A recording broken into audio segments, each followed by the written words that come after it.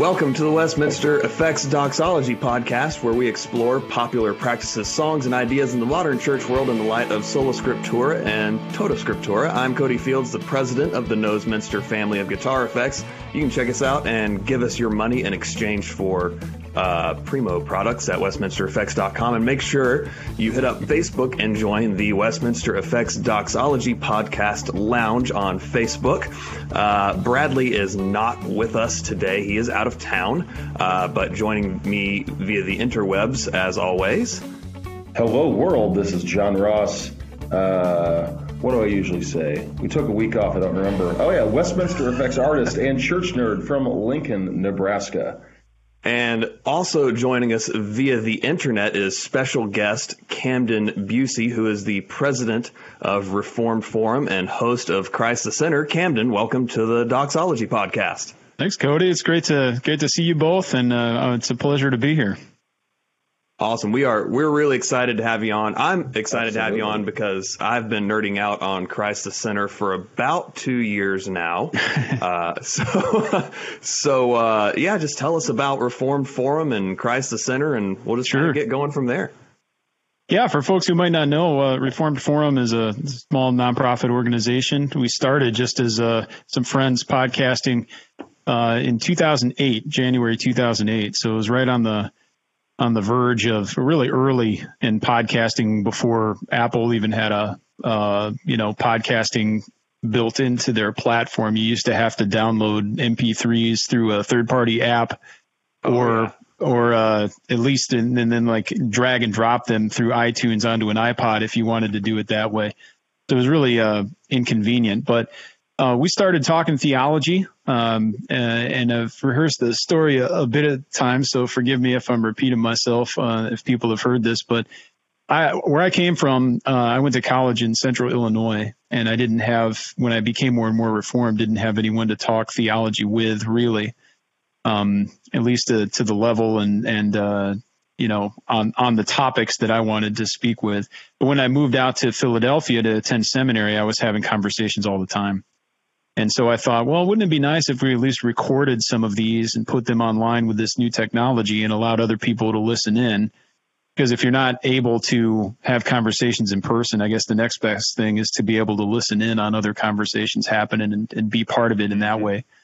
And so we put them online, and the short version, the short story is that really took off. And we've been able, by God's grace, to put a new episode out every Friday for 11 and a half years. And so over time, the organization's grown, and it's not a huge thing, but come July 1, I'm going to be transitioning to work full time for Reformed Forum, doing the podcasting, but we do a lot of other things. We publish some books, and we're developing curriculum and Sunday school resources, video series. We hope to have some online reading and study groups, and possibly some courses for people that are wanting to go to seminary but are not yet there, or continuing education for officers and ministers in the church. So those are the kinds of areas of exploration and expansion we're hoping to get into. But that's the thumbnail sketch of the organization. And I should say we're all online at reformedforum.org if anyone wants to head over there. And all the podcasts and videos and everything we've done are freely available. You just download them, and they're all in the archive.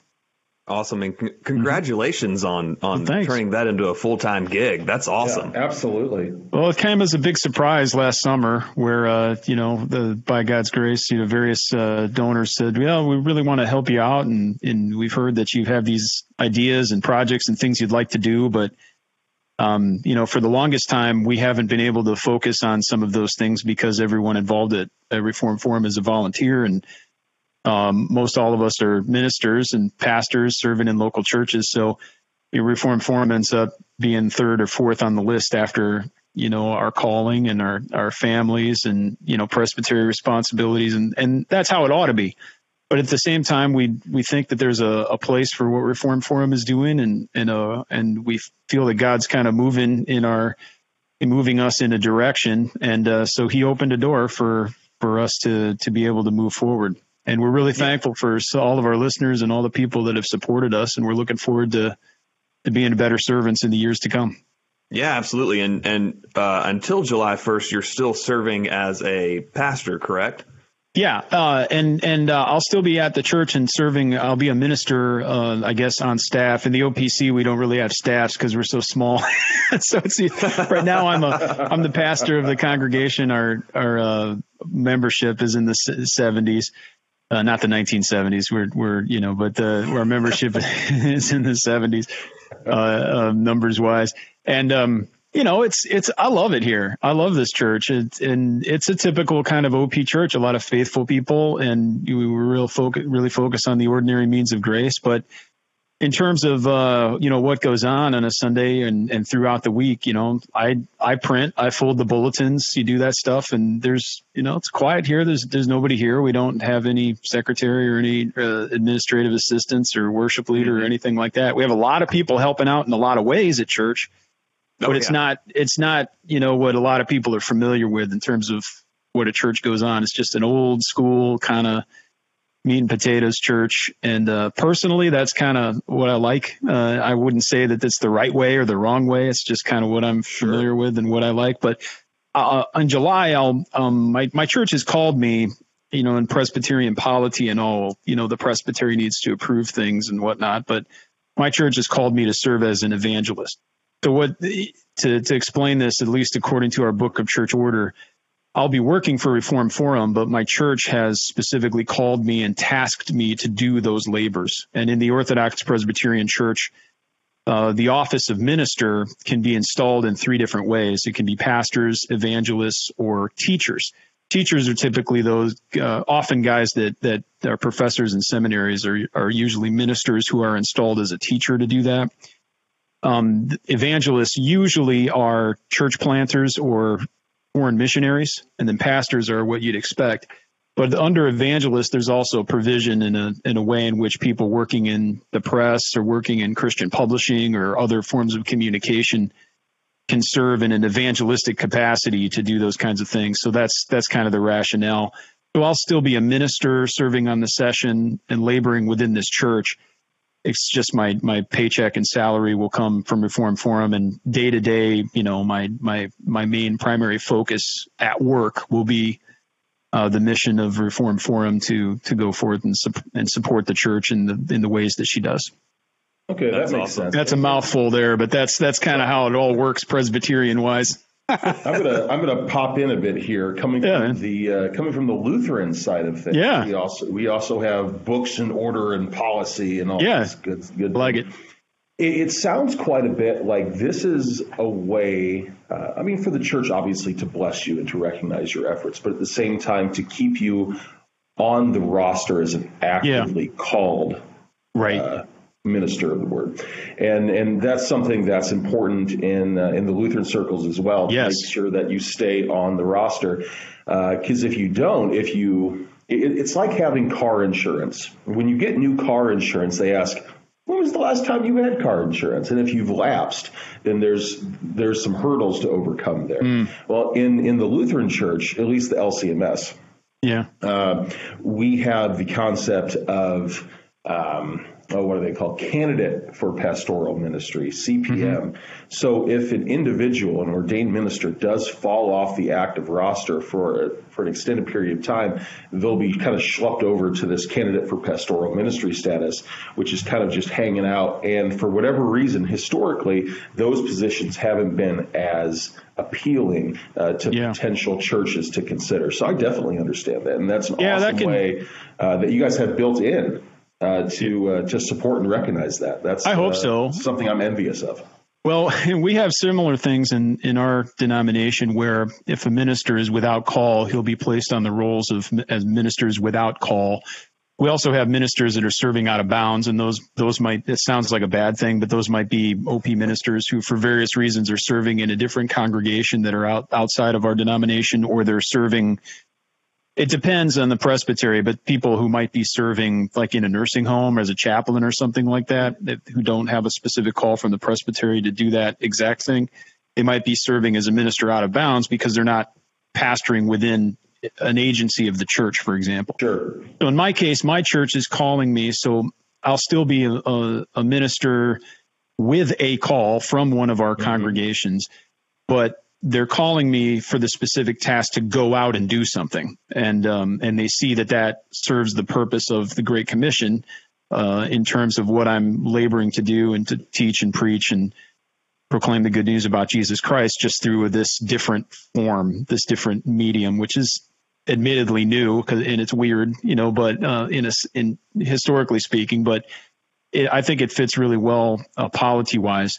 But we do have the case in the Orthodox Presbyterian Church, if a minister has been without call for a few years, then there's a process for reviewing that and seeing why that might be the case. Are they actively searching and it's just the case that the Lord hasn't led them anywhere, or there hasn't been anything that's opened up for their particular gifts and suitability? But it can be the case.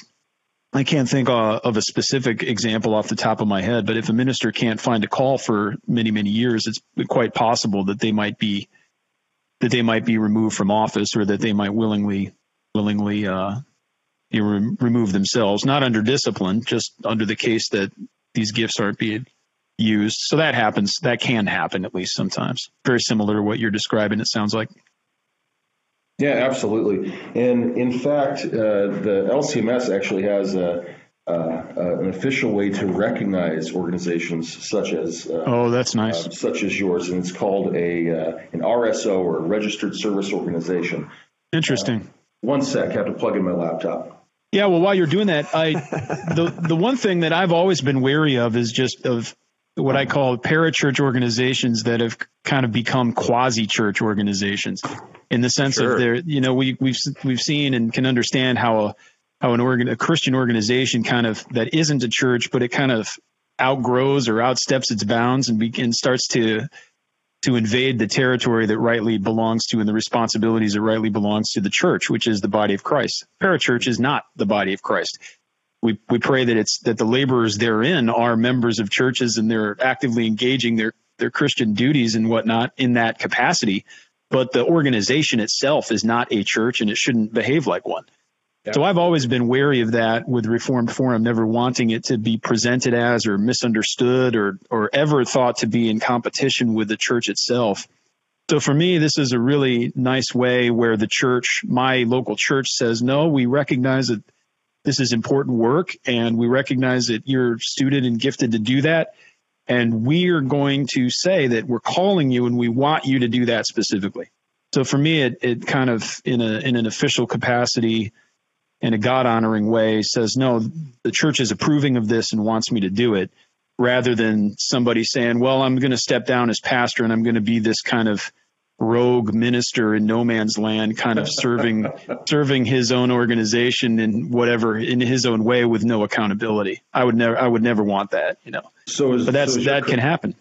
Is your current congregation going to start the call process for a new we have a search committee. Exactly. We have a search committee going on, and we have some really excellent candidates. I've not been part of the committee to this point, just for the sake of allowing some distance. Yeah. But since I'm still on the session and will continue to be serving this church, I'm going to be part of the next round of teleconference interviews. We've got a few guys, and I think all of them are tremendous.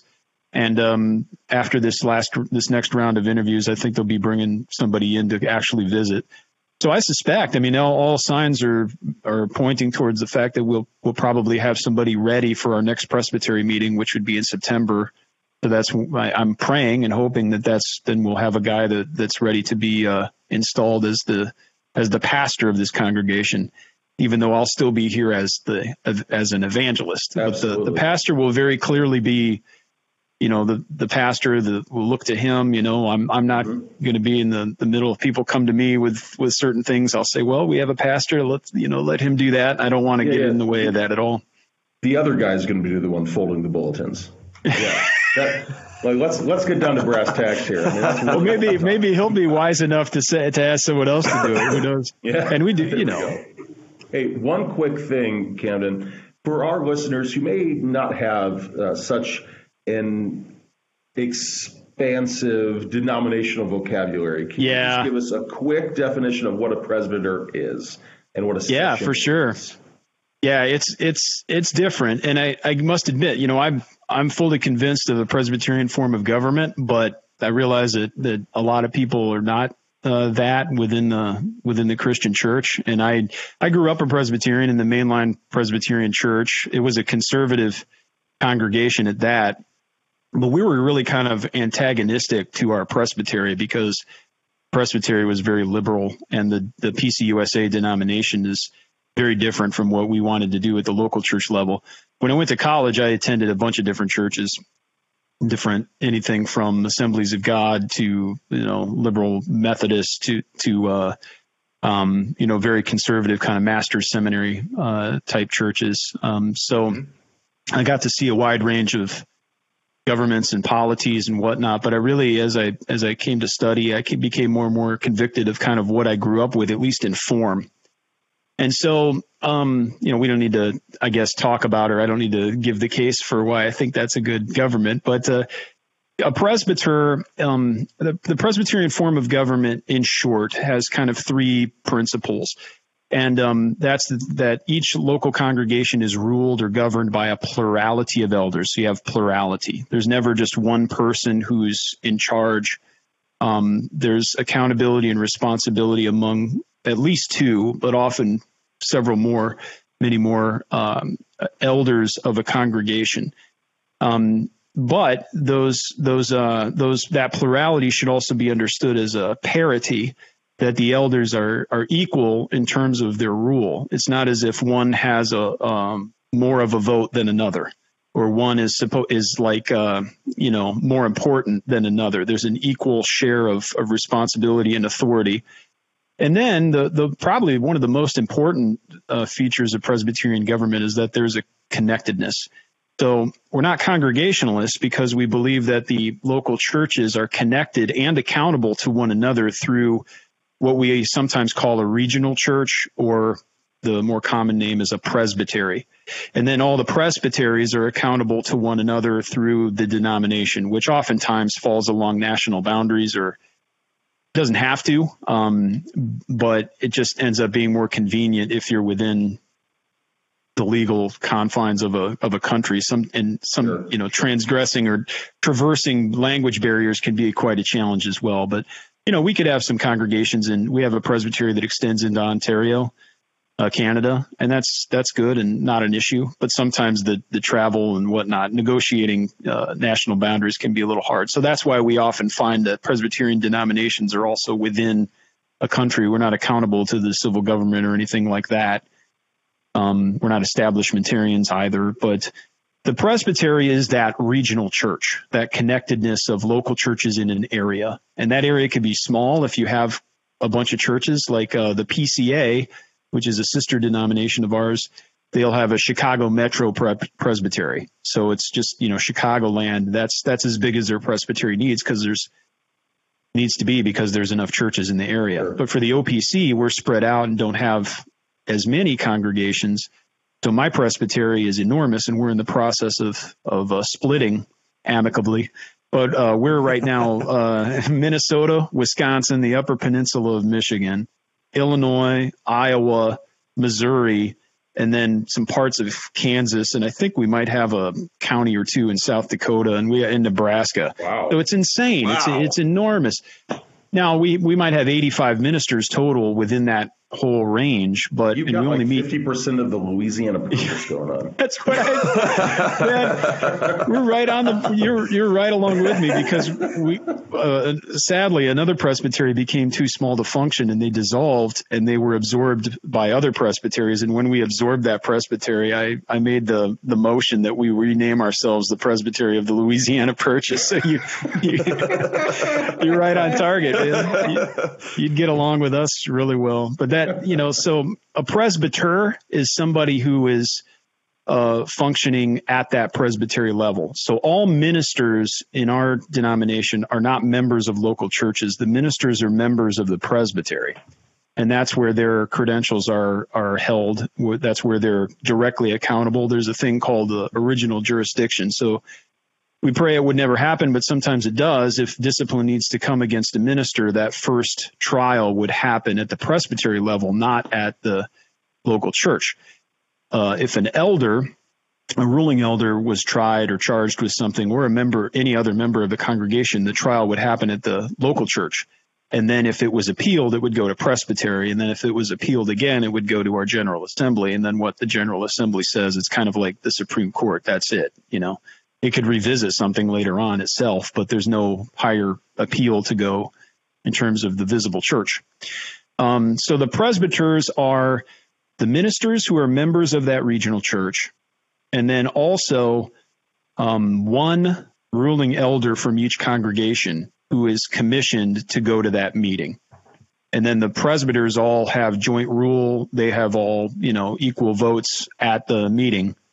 And that's how we function. I mean, I guess technically presbyters are all ministers and ruling elders of the regional church. Okay. But at least in terms of how the meeting functions at a specific meeting, it is all the ministers and then one ruling elder from each congregation. Because theologically, I guess the specific way to put it is that the ruling elders, since they're members of the congregation, they're serving as a commissioner to represent. They're serving in their own. They're not supposed to vote on behalf of what they think their church would vote for. They're voting their own conscience, but they're being commissioned as something of a representative from that congregation. Sure. That's why there's only one per church, no matter if you have a church of 10 people or a church of 1,000 people. But every single minister has a vote and a say at presbytery regardless, even if there's two ministers at the same congregation, for example. So that's what a presbyter is. And then every year we have a General Assembly, and the presbyteries elect and commission and decide to send a certain number of people to the General Assembly. And in our government, the size depends on the size of the presbytery. So it's kind of like the House of Representatives, right? Sure. And in fact, they got a lot of ideas from Presbyterian government. So if the bigger the presbytery, the more commissioner spots they have. Yeah, makes sense. One of the, my church isn't Presbyterian, but I'm sympathetic to it. If for no other reason than you have so much accountability and so much structure. Where many of our listeners are coming more from a modern church background. Maybe they have a history in mega churches, and we see how much. And this isn't to broad brush any kind of larger church or celebrity pastor structure and say that they all have rampant abuse. But it seems like once or twice a year, at least, maybe even 3 or 4, you get some big scandal because there's a head honcho at this church with really no accountability, and he's basically burned his church to the ground. So I'm definitely really sympathetic to the Presbyterian form of government. That stuff can still happen in Presbyterian government, and it does. Absolutely. But there are processes and procedures, and they're slow and deliberate. So sometimes it take way longer. Oftentimes you have a guy flee from discipline before the process actually can complete. Yeah. Which is sad and shameful, but it happens. But you're right. There is accountability, and it goes both ways. So the presbytery can never come in and just say, this is your pastor now. Right. And I know my wife grew up in the Methodist church, and they have the case where they can have bishops who can remove a pastor and send him somewhere else and establish a new pastor. A wise bishop isn't going to do that against the will of the congregation, but it happens, and they have the authority to do that. That could never happen in our form of government. And likewise, the local church cannot do things, disorderly, or they can't just do things unilaterally without the approval of the presbytery. So they can't just say, well, this guy's going to be the pastor, and the presbytery examines him and says, we don't think he's suited for this. The local church cannot just say, well, we're not going to listen to you, to your advice, and we're going to do what we want.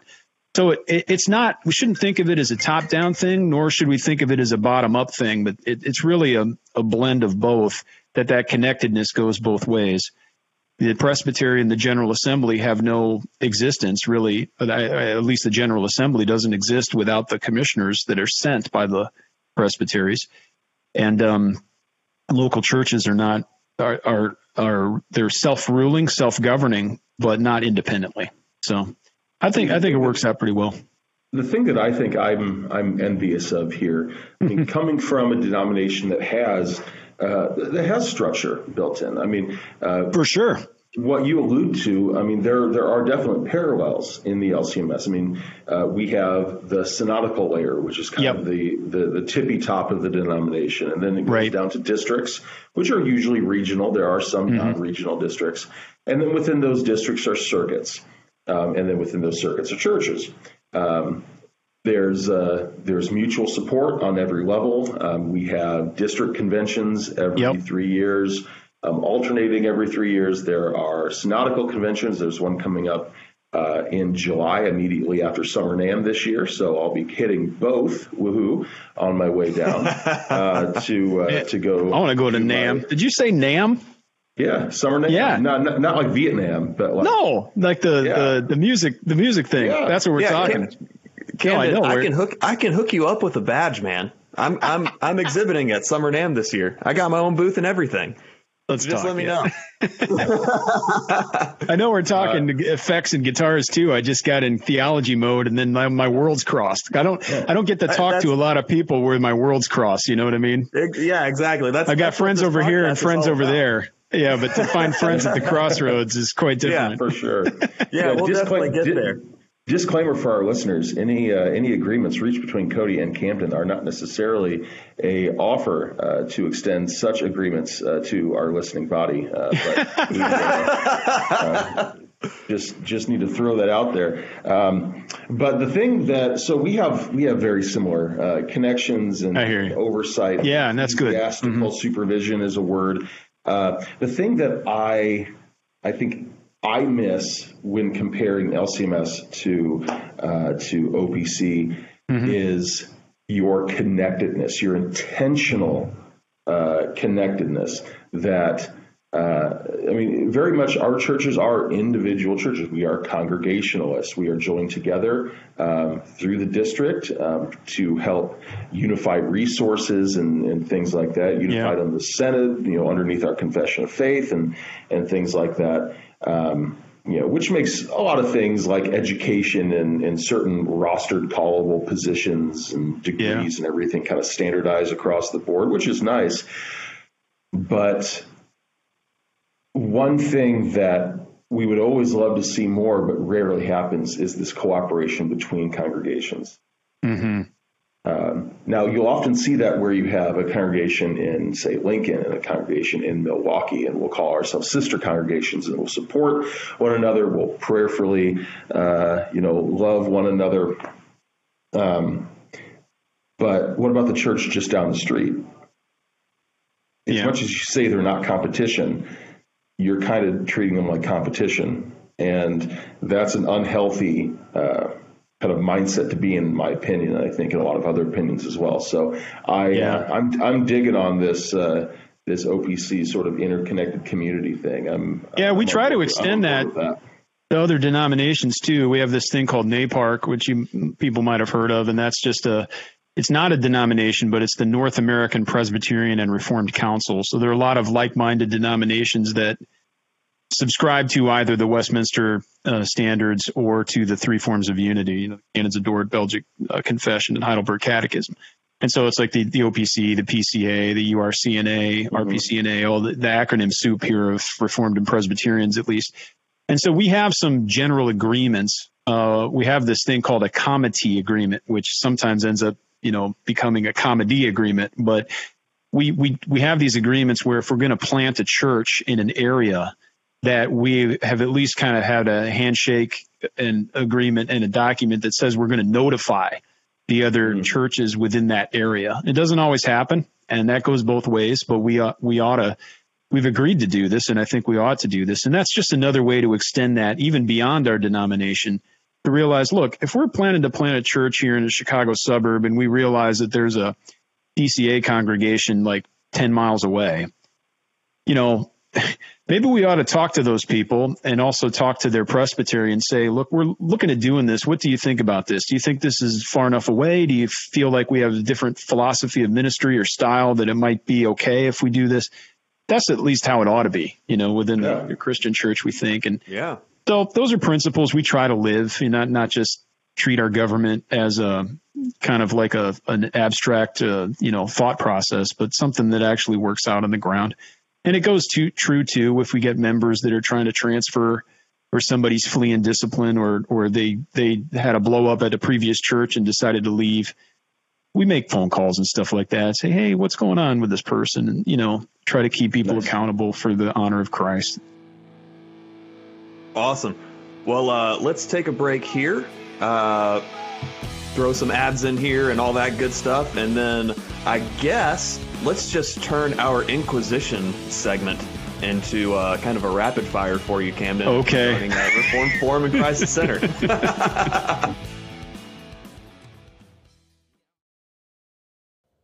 Does God run out of patience? How do we bridge the gap between understanding and application of Scripture?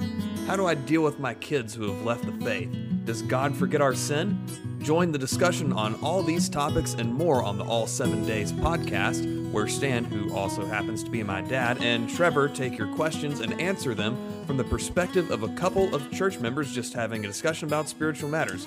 Subscribe to the All 7 Days podcast today on Apple, Google, Spotify, Overcast, or your other favorite podcast listening platform, and check out all7days.com.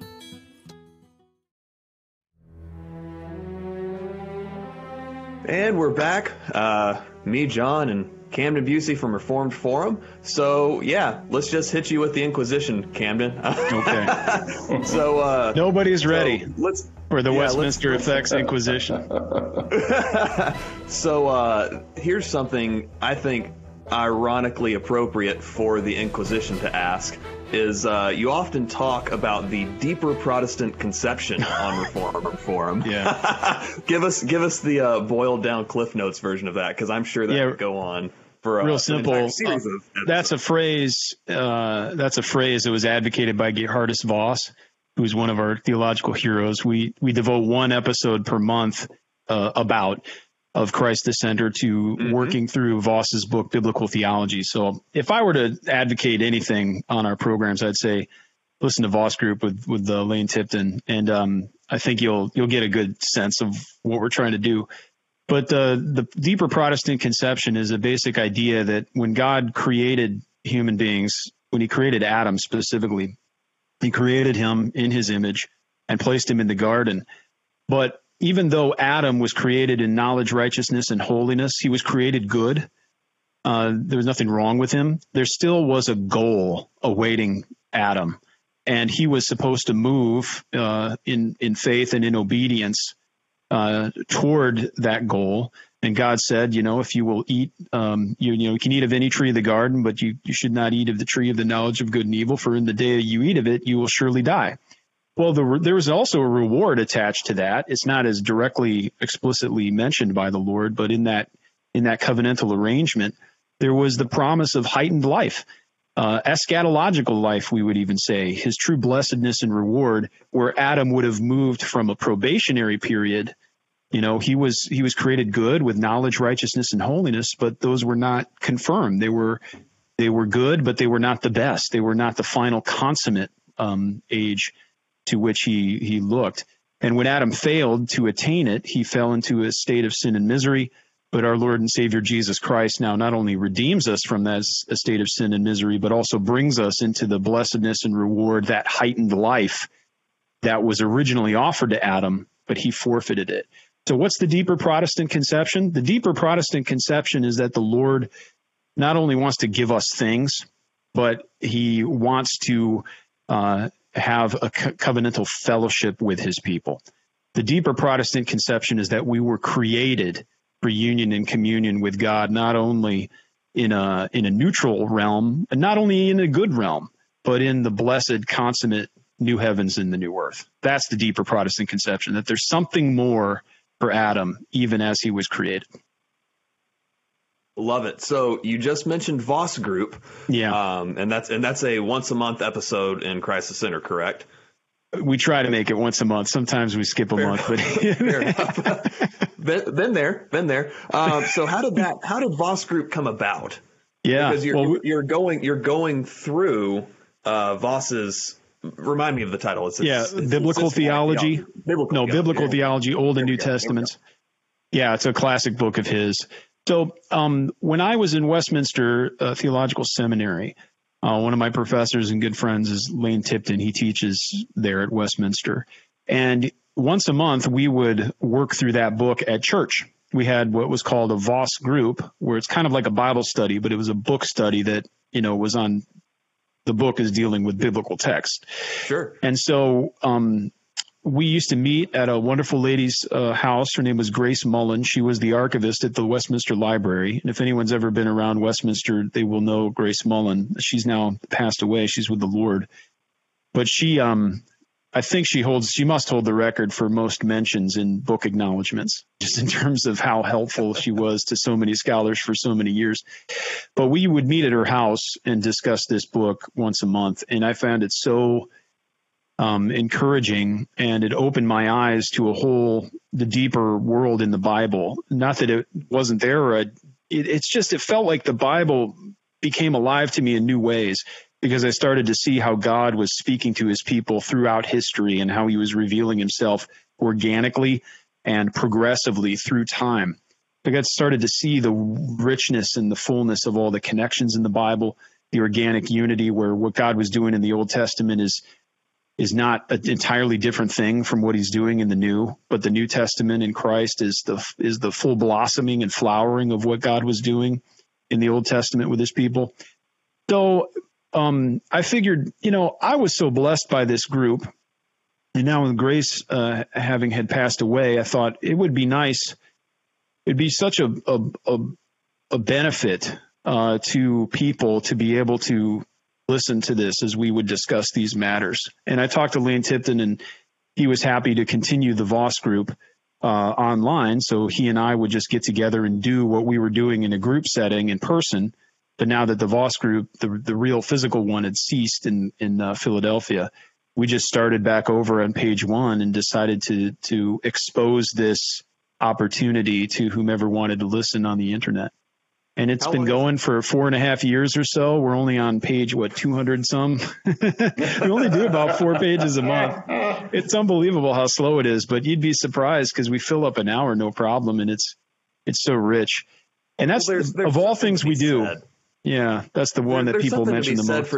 There's something to be said for going slow and steady and just taking a deep dive into any text. Obviously, scripture being primary, but whether it's Voss or maybe Bavinck or Berkhoff or whoever, absolutely, yeah, it's like, hey, let's dig into this stuff. Yes, and that's kind of one of the things that I kind of run into in this modern church world, if you will, is people often, and this isn't to disparage anybody, but they often want, well, give me the practical. And that's where they want to stay. It's, why do I need all this theology? Why do I need to understand maybe the nature of the Trinity? And then working your way down from your doctrine of God. I don't want to say combating because I don't want to fight with my spiritual siblings in my church. But what are maybe some tips for combating kind of the anti-intellectualism and pragmatism that's so rampant in the church right now? Well, I think we always have to seek the truth in love, and we have to be very compassionate with people. One of my other theological heroes is a guy named Cornelius Van Til, but he was so key on saying that whenever we discuss things, especially with unbelievers, but I mean, I think this is true for everyone, we always need to be suaviter in modo and fortiter in re, and that's Latin for roughly, we need to be smooth in our manner, but forceful in the thing or in the substance of what we say. So when we're combating anti-intellectualism, I think it's helpful to try to be compassionate and reserved, but also to speak to people and say, if we truly want to know and understand the practical side of things, we have to understand the foundations upon which these things rest. And when we're trying to study these deep things of God, sometimes to the outsider, it can seem as if we're just getting wrapped around the axle or we're arguing about distinctions that don't ultimately matter.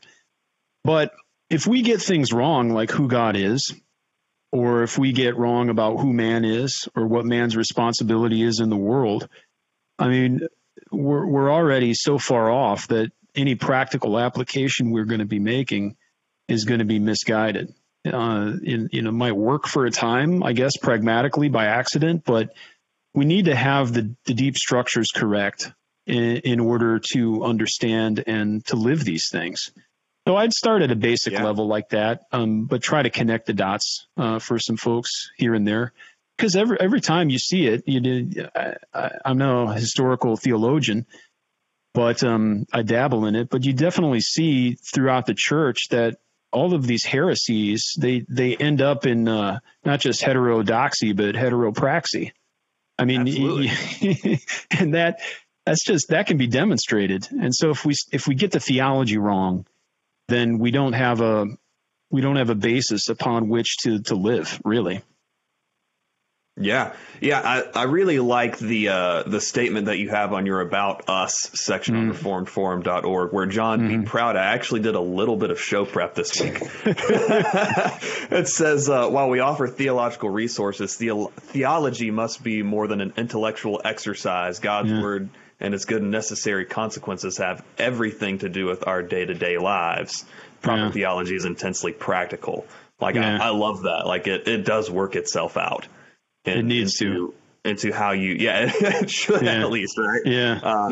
And that's kind of what I run into a lot, where both of you, Camden and John, being guitarists, we understand that a lot of musicians tend to be heavily right-brained, the creative, flaky types, where I'm kind of in the middle, where I'm really analytical, but also playing guitar and all that stuff. There might be an example there for me, because I've kind of hit a spot in my own guitar playing where I was not formally trained. My uncle was a guitar teacher. Same here. But he'd only show me a trick or two, like at Thanksgiving or something, right? And so I've gotten to the point where I can do what I do, and I can play blues and rock and stuff like that, and I can get around the minor pentatonic scale pretty well. But it's like, I love jazz, and I know a bunch of jazz chord shapes and whatnot, but when it comes to improvisation or expressing myself, I could sit here and scat, or I could sing out a jazz guitar solo for you that I couldn't play. And the reason for that is I could express myself, but I don't have the technical capacity or the training, and I haven't practiced my scales and modes in a way where I could express that. Well, why is that? Well, I don't have the foundation for it.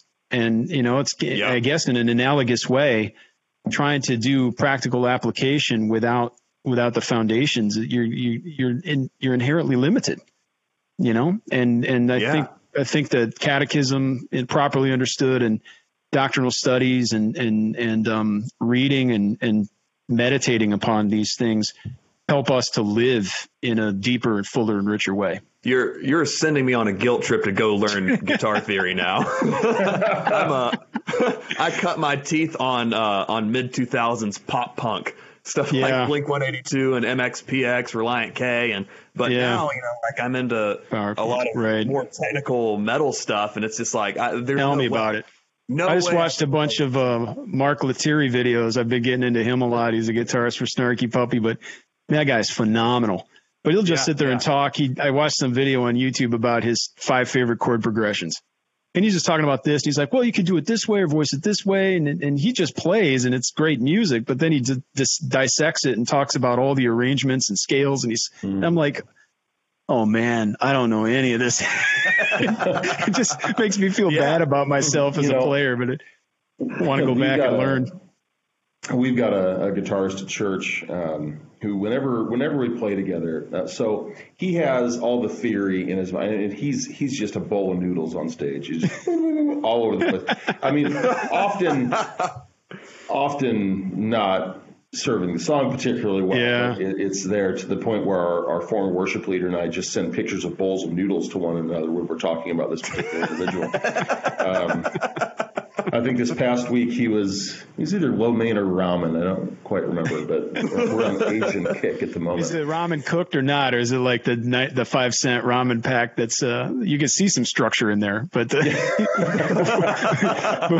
before it's in the water. It's that 5-year-old bag of ramen that was like in the back of the cabinet. That like crackers and jars of peanut butter have been shoved against for years. And right. Well, so whenever we're playing together, he'll turn to me and be like, hey, for this part, you could do this, and you could invert that over the thing and then play this as the root instead, or you could go up and play in this mode.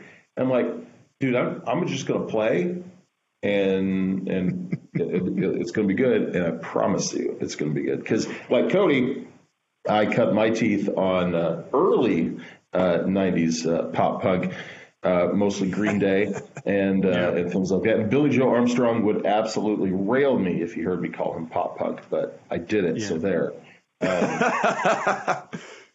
Well, so I completely get it. I don't think any of us, at least at the table here, the virtual table, have had formal training.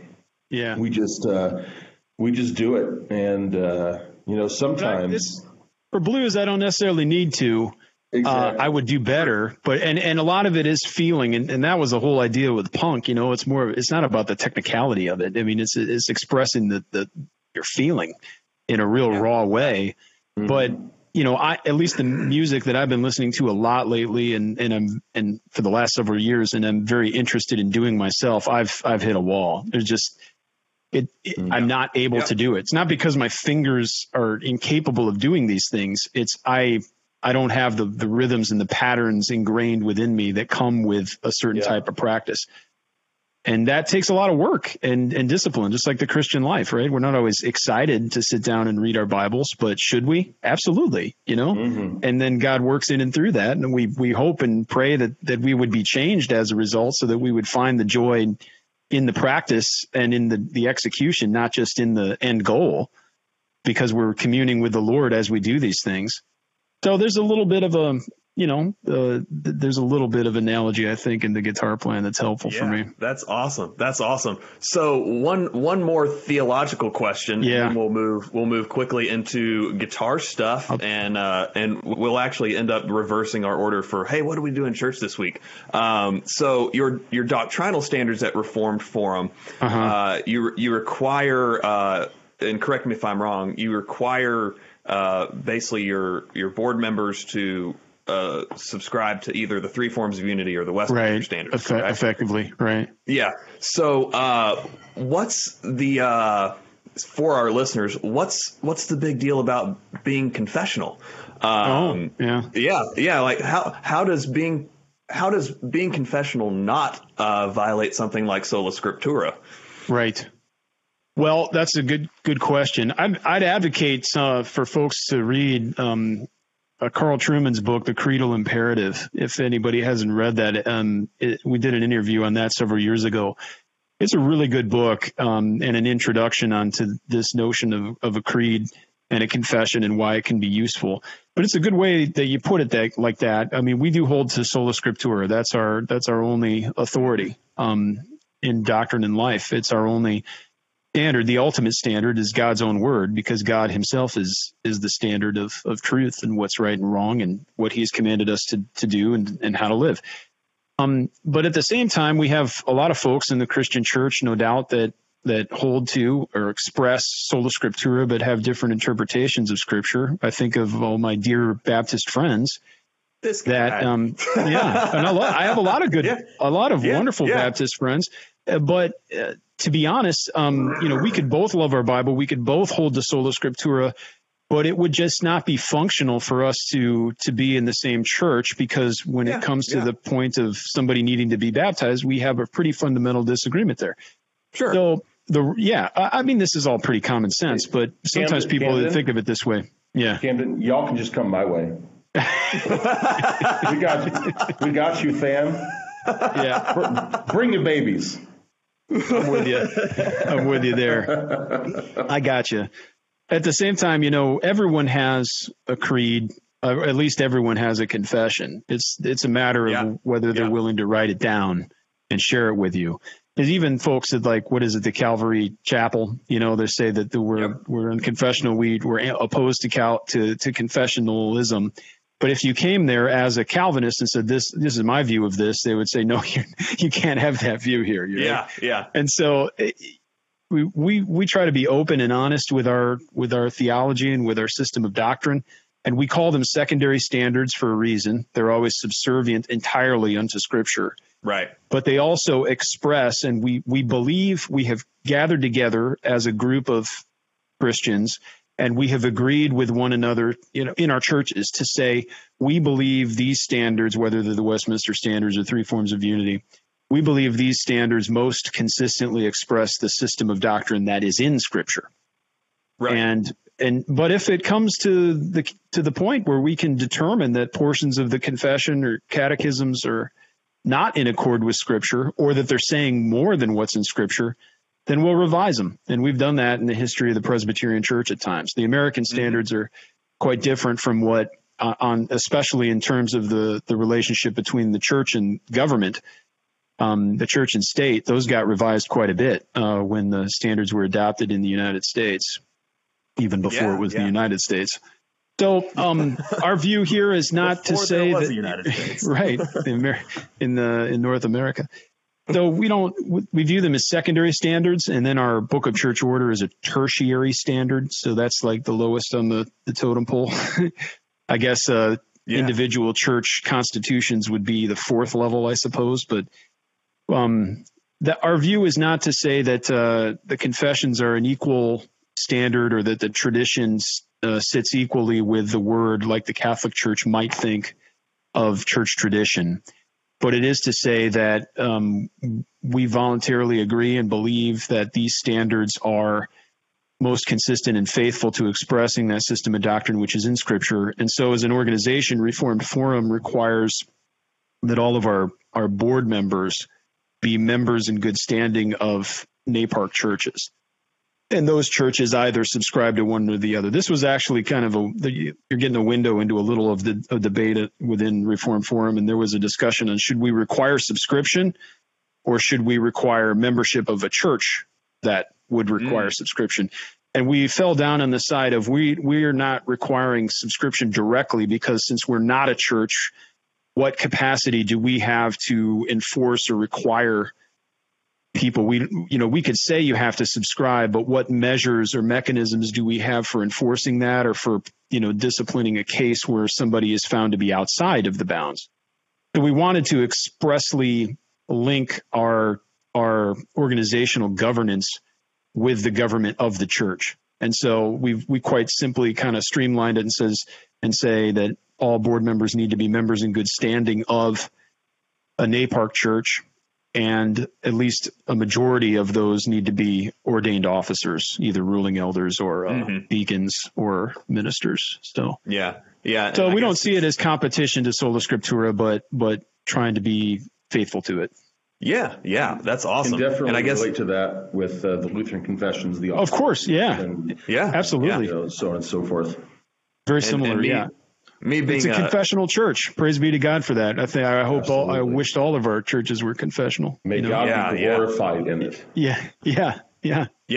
And me being more of a 1689 guy, this will transition us to more of the guitar stuff. People find out I'm a Credo Baptist, and they're like, why do you call it Westminster effects? And I'm like, because it sounds better than 1689 effects. Savoy effects. Know what I'm talking about. Yeah. But like I have, every boutique effects builder, Camden, you'll appreciate this, even though you'll disagree. Everybody has to have a tube screamer variant. It's just the thing. I've got a tube screamer on my board right now. Yeah, exactly. So there's a million of them out there.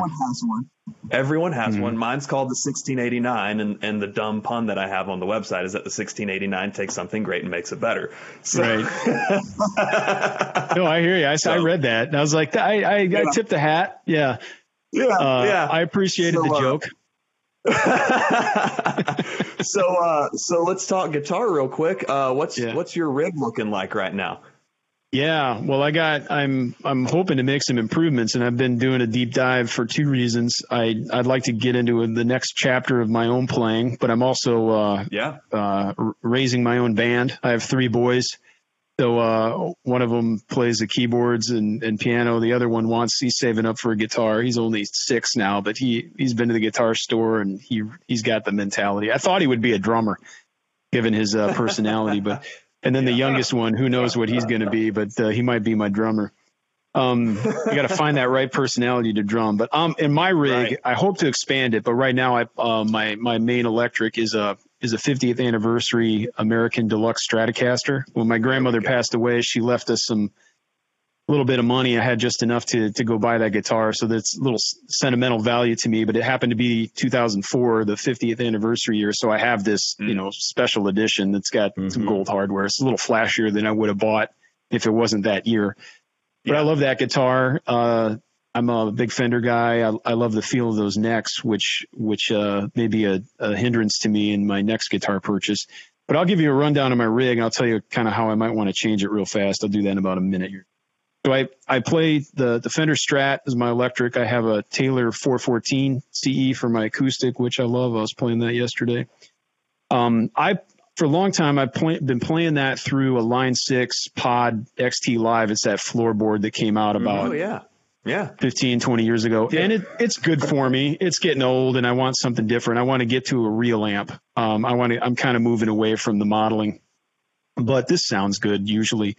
I play it through a PV Classic 5050 tube amp, which is a tube power amp. I'm realizing, early on, I got the tube power amp thinking it was going to give me that tube sound, but I realized most of that tone shaping happens in the preamp. So I'm questioning how much of the real, it still sounds nice at high volumes, but it's still, I don't think I'm getting all the real warmth that I want to get, which is why I want to move back to a tube. Yeah, exactly. Yeah. That goes through a Line 6 2x12 cab that has some Celestion, some pretty standard. I think they're greenbacks, but they're not like vintage or anything. They're just 2x12 speakers. That thing can get way louder than I need it to get to. It's 100 watts tube power, 2x12. I'm most of the time got that thing cranked down at home. On the board, I've got my main overdrive. My main drive is a Ibanez TS9DX turbo tube screamer, and I pretty much never change the knobs. I just kind of have it set on the normal tube screamer sound, and it gives me that fat, I don't know if it's fat, but it's that mid-range, it does the tube screamer thing. Yep. And then I've got an MXR Phase 90. I don't play that much anymore. I wish I had some more controls over it because I don't have like depth or anything. It's basically just the rate, but it does what it does, and it's cool. So there's a couple of times I'll have that thing going. My latest pedal is an Electro Harmonic Super Pulsar tremolo. And that thing is awesome.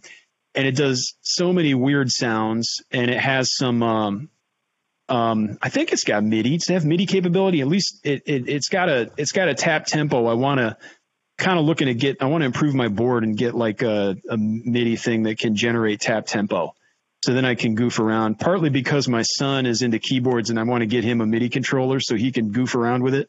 And I want to plug into that. So if he's messing with, tempo, it could control my tremolo for me. I've got the exact recommendation for you there. Oh, tell me. So a lot of people will say, Disaster Area Designs, that's where you go to. And I say, no. I say go with the Selah products. How do you spell that? Oh, never mind. Selah. Because it's also my daughter's name. Yeah, Selah, right, from the Psalms. Yeah, exactly. They have several products, but the two that I'm thinking of are the Quartz Timer and the Quartz Timer V2. So the big difference there, the Quartz Timer is actually indispensable for me. It's standard set list, standard presets. You set your tempo, and it'll send that out via MIDI network. And so that runs into my DD500 and whatnot. Can you hook that to like Ableton if you've got the keyboardist or a set list in Ableton? It has MIDI in, and it'll just pass right through. But here's the kicker. It also has a mechanical tap generator in it. There's 2 relays, and it has 4 outputs. So 3 of the outputs will go on quarter note, whatever the tempo is. It'll go to the quarter note of that. The 4th output has its own relay, and you can subdivide it into whatever you want, whether it be 8th, dotted, 16th, and it'll do that mechanically. So effects that require a mechanical tap in, like the Luther tap tremolo from Westminster, which is also on my board, I can program down to the exact tempo, and it'll send that out via a mechanical tap signal into that pedal. And so everything is together. Will it receive a MIDI control a MIDI signal and turn it into a mechanical signal? It will. Oh, that's cool. Now, I didn't even know that it did all that. That's incredible. Now, actually, that's just the version 1, which isn't in production anymore, but you can get them for pretty cheap. Version 2 does all of that. Plus, it has a much larger LED screen. It's computer configurable, so you can change everything up with the computer, and you can use it to send MIDI signals to all your other devices, even if it's not tempo-based. So you can send MIDI program changes. Yeah, right. So you could take from this one pedal, and you could say, "Hey, I want to use my Pod XT Live, for instance, and I want to set it to, the little Champ." Little Champ 100 or whatever small little Fender amp they have. And it'll send tap tempo to everything that you want. It'll also send that MIDI program change to your XT Live and change that to that preset. It's immense and way too much for my mind to handle. That's really cool. I'm a V1 guy, but Disaster Area Designs makes great stuff, but for hybrid boards, yeah, and in fact, we'll just use that as my recommendation for the week because it just works. Yeah, I'm going to look into getting one of those. That's really handy. Especially when I start goofing with the computer and trying to get that into my board, at least having compatibility with it, that'd be really handy. That's pretty much what I've got. I mean, I've got a Boss DD5 I permanently borrowed from my brother. But I typically use I like that delay, but I use the delay on the board. But I'm looking to replace that Pod XT Live, not because it doesn't do what it does. It's served me well for many years, but I either get a tube combo like a Fender Hot Rod Deluxe or Blues Deluxe, or you can't. In the meantime, Victory Amps does this really cool kind of preamp and a pedal thing. Where they have the Duchess or the I'm looking at the Countess. I'm wondering which is which, because I've seen demos of both, but they're basically, you can get a straight preamp head, or you can buy this pedal unit which actually has tubes in it. It's a legit pedal, so I already have a tube power amp. So I'm thinking I could just put that on my board. Effects return. Exactly. Well, for me, I don't even have an effects return. It's just a tube power amp. So I could just run it straight into the head. I could run it at the end of my effects loop into the power amp. And then I could use they have a 4-cable method as well. So I could use the Pod XT Live and this amp in a pedal, both. Not at the same time, but you could use them where when the Victory amp thing is on, it would bypass the Pod XT amp modeling. And when it's off, it would go through it. So I could just keep using my rig with the addition of a tube preamp. I think that might be the way for me to go for now. And if nothing else, Victory's stuff just looks awesome. Doesn't it? It just looks cool. They do cool things. Even if somebody just has no idea what they're doing, they plop a Victory amp on stage. You're going to get points, right?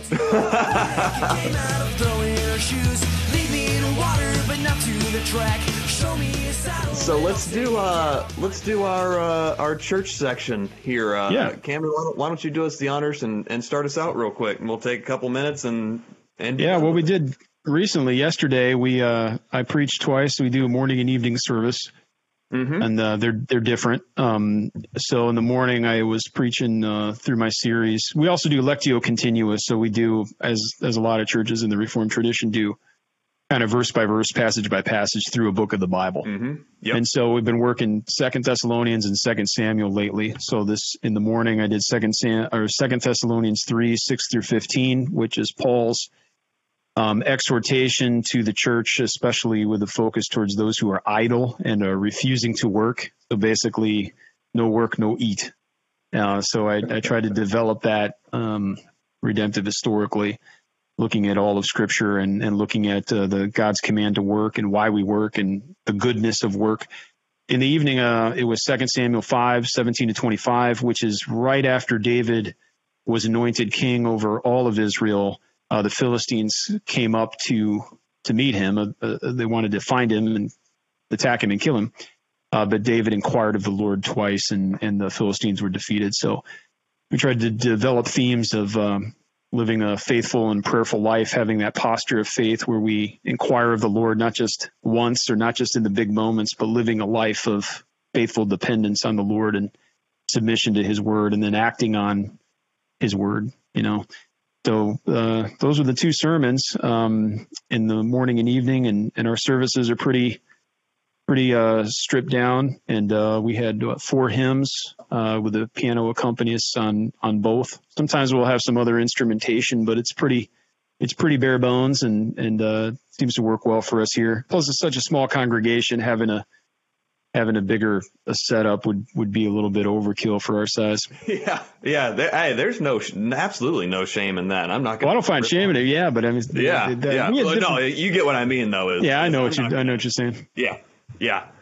So, that's standard fare usually in the OPC. Sometimes somebody will, break out a guitar and stuff, and I just don't like playing guitar. And if I'm preaching or leading the service, plus I usually wear a suit when I'm preaching, so it's like moving like a guitar in a suit ain't gonna work for me. There's nothing more awkward than playing guitar in a suit.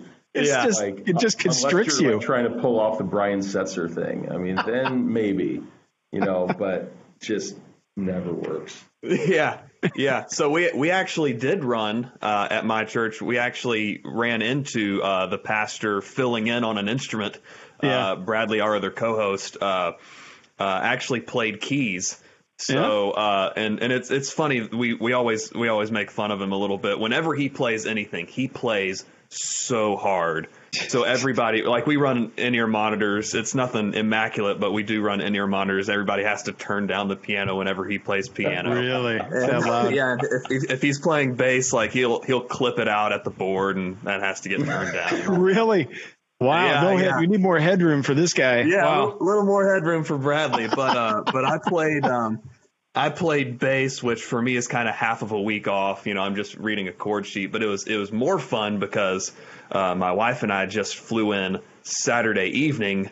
Got in at about midnight, where we went on an early anniversary trip to Denver, which was great, but it was also a train wreck. She sprained her ankle hiking and all that kind of good stuff. But we have good stories from it. And in terms of the sermon, we have been going verse by verse through Romans, and ended up spending the last 2 months in Romans 8, which, Romans 8 is, basically every Reformed guy's favorite chapter of the Bible, right? So that was, exactly. So that was great. But for the summer, we're hitting pause on that, and we've been doing a series the last 2 weeks, I believe it is, and I think we're going to do a couple more where we're expanding our eldership at Resurrection Church, where we did have 3, and one of them was semi-retired, and he went ahead and fully retired to minister to his wife in their more elderly years, where she has some health issues and that kind of stuff. So we're down to 2, and they're like, well, we want to expand this. And so here's what we're looking at. And so yesterday was the qualifications of an elder, rooted mostly in Titus 1 and First Timothy 2, rather. So and that was actually a tag team sermon. So that was pretty cool, where both of our pastors preached, where they basically said, "Oh, here's this point, and I'm going to lay this out," and then the other one would say, "And here's this other point, and I'm going to lay this out." So that was interesting, and I think very beneficial for everybody in the church to see. They're not doing this haphazardly. They're taking it really seriously, and I think it's going to benefit us once we nail down those new elders, whenever that happens. Great. Did you, Cody, not to make light of it, but you mentioned playing bass. It is kind of a little bit of a time off for you. Did you see that Babylon Bee story of the church bass? If you search Well, there was one. It says there's a new 2-string 5-fret design they introduced for church basses. It says I do the play bass. a little more than that. I hope you do, but I'm just saying this is a hilarious story. It says the bass just has the E and A strings in the first 5 frets, all you need to play every worship song ever written. It also has decorative knobs, so you can pretend to adjust settings and turn up your volume, even though the church bass is turned off in the house anyway. You gotta see it. The picture of it's hilarious. Just do a search, the church bass. Yeah, that is entirely accurate too. John, what'd you do in church? Let's see. So in week 2, post 15-year tenure worship leader Exodus, our another one of our members, Terry, led the band, did a great job. I was on soundboard for this day. Our main front of house engineer was out on a fishing trip with the Scouts, kind of a Father's Day thing, I imagine. And come on, so man. And I mean, I know, 'tis the Lord's Day, but hashtag Boy Scouts, whatever. So I enjoy running the board on occasion. I'm kind of the gear and musical equipment steward of the church, and so getting hands on that always keeps me up to date, helps me kind of hone my craft, and understand what needs are there. So that was nice. We hooked up our Roland R1000 multi-track recorder last week, so we can record up to 48 tracks direct from the mixing console over React in full 48 kilohertz resolution. I mean, so we can take that stuff. We can polish it. We can live album it. We could even use it for virtual sound checks or to help aid musician development. Maybe a reality check if necessary. Thankfully, it's not necessary right now, but so that was cool. How does that work with aux channels? Can you make like infinite? Is it digital where you can make like an infinite amount of aux mixes or something, auxiliary mixes or something, sub mixes? So with the Roland V mixing system that we use, it's all based upon pretty much the capacity of the 2 REAC network connections that come in. Okay. And there's this concept in most digital consoles. I think Midas and Behringer has AES 50, and Allen and Heath has their own, and whatnot.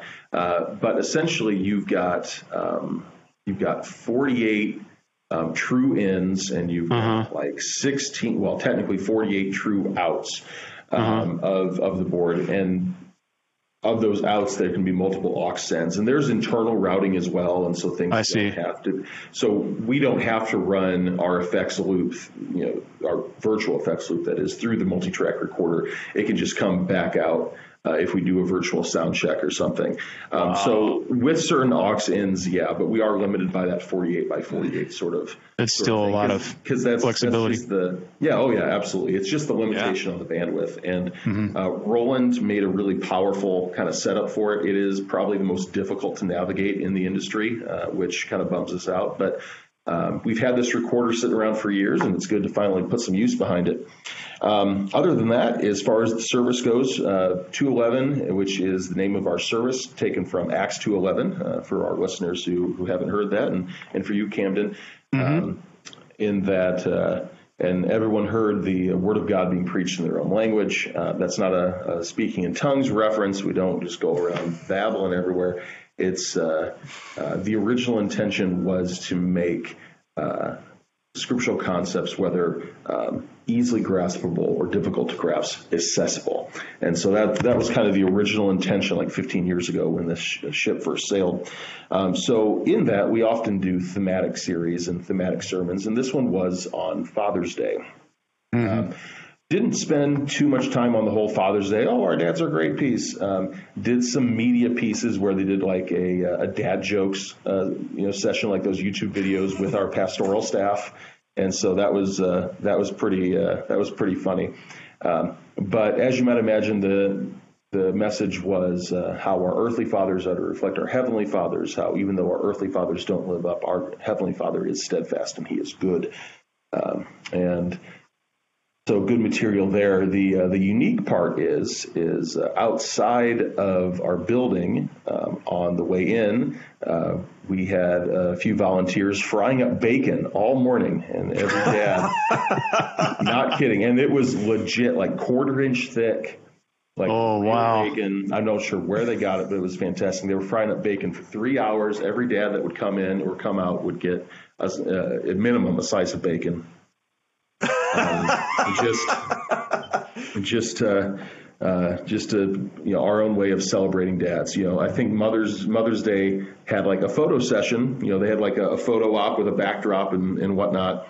But Dad's got like smoked and cured pork, which I think is by far the better than a selfie.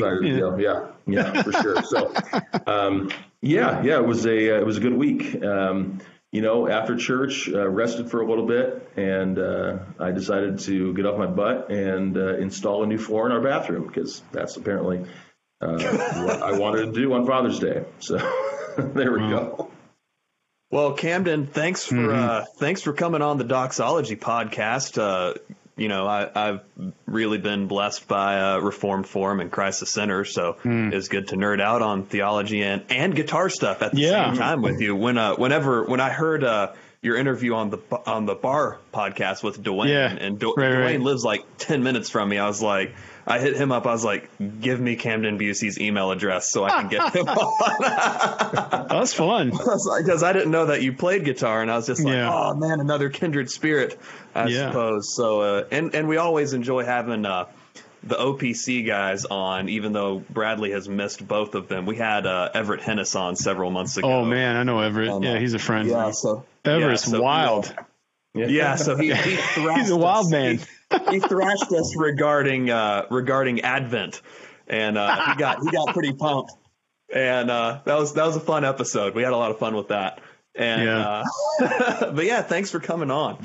Well, thanks for having me. I really appreciate it. This is really fun. It's encouraging, so it's good to make new connections and make new friends in Christ Church. So I want to encourage you, brothers, in your ministries and also in your podcast here, your labors. Keep it up. It's great. Thank you. Thank you very much, Camden.